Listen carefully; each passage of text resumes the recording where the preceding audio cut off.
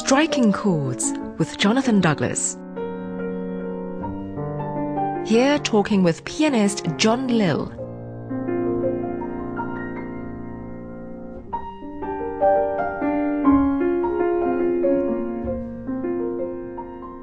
You had all these early successes, great early successes, but there's a sense in which they hadn't gone to your head. They didn't go to your head somehow. How did you manage that? Well, I always think what Toscanini said to Horowitz when they were going on to play a concert. He said, "You are no good." He kept saying, "You are no good." And when he sat down to play, very nervous, he said, "Perhaps the others are worse." I mean, it's simply because you can never get perfection, whatever you do in life. And people who think they've got perfection are generally inferior.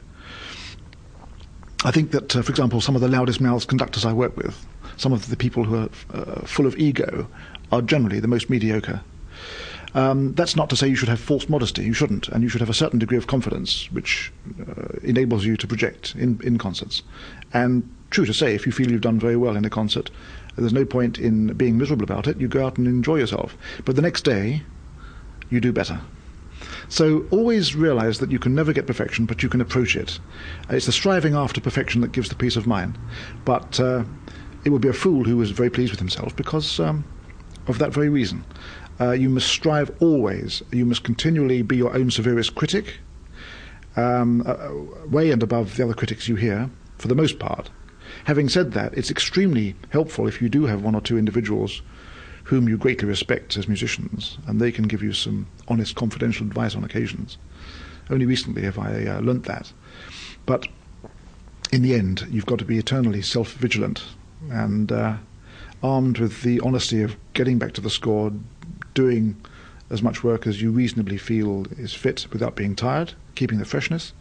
Then you've got every reason to go out, expect it to go well. And if it goes well, fine. But realize that tomorrow you could and you should do it better. What about inspiration? You have in the past spoken of inspiration, those moments when you felt inspired playing the piano while you were giving a concert. Based on your own experiences, how would you describe, how would you define this state of being? Mm-hmm. You can't define something which is intangible. I mean, can you describe the colour red, for example, or the taste of an orange? You can describe a taste slightly more accurately, I suppose. But when you're dealing with a different consciousness, then words fail. All I can say is that I have had complete evidence, especially during my playing at concerts, that there are many different spheres of consciousness.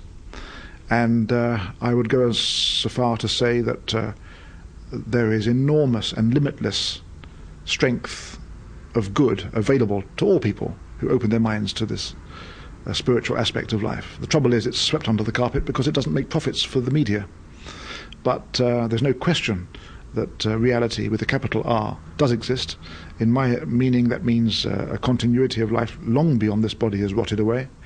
And you get these evidences far more powerfully through the intangible art forms than anything else. And in my experience, whilst playing the piano when I have felt inspired at concerts, I've realized I was simply an intermediary and able to seize on a little of the power that's available that can work through you. And without that power, you could never play anything like as well. Because once you finish playing, you could never recreate that ability straight away. You've also said in the past that music is one of the few spiritual things left. Does that imply a slightly disparaging view of the way things are going in the world? Absolutely. You've only got to look at the television headlines to realize that everything is instant. What's the word? Everything exploits the material and sensational. And there is no room for anything which is long-term because it doesn't make so much profits for the authorities. So people are continually being given their most primitive emotions, which of course are infectious to far more people, who will then want a greater number of those emotions because they eventually become desensitized to them. So the whole thing, unfortunately, is a vicious circle downwards. And probably only a revolution will change that.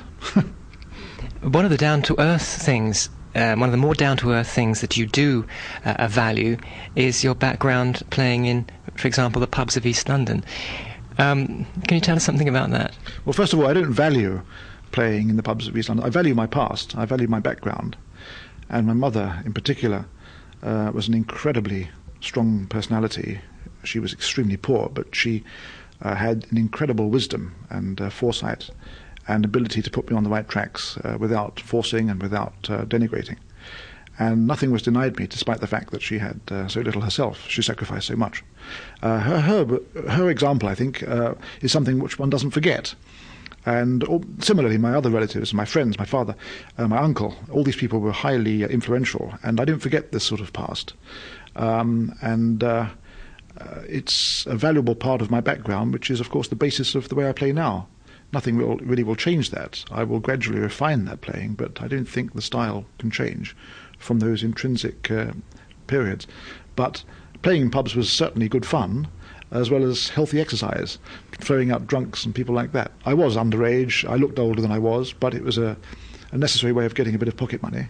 And it was very good in forced left-hand practice, all that pub-style playing.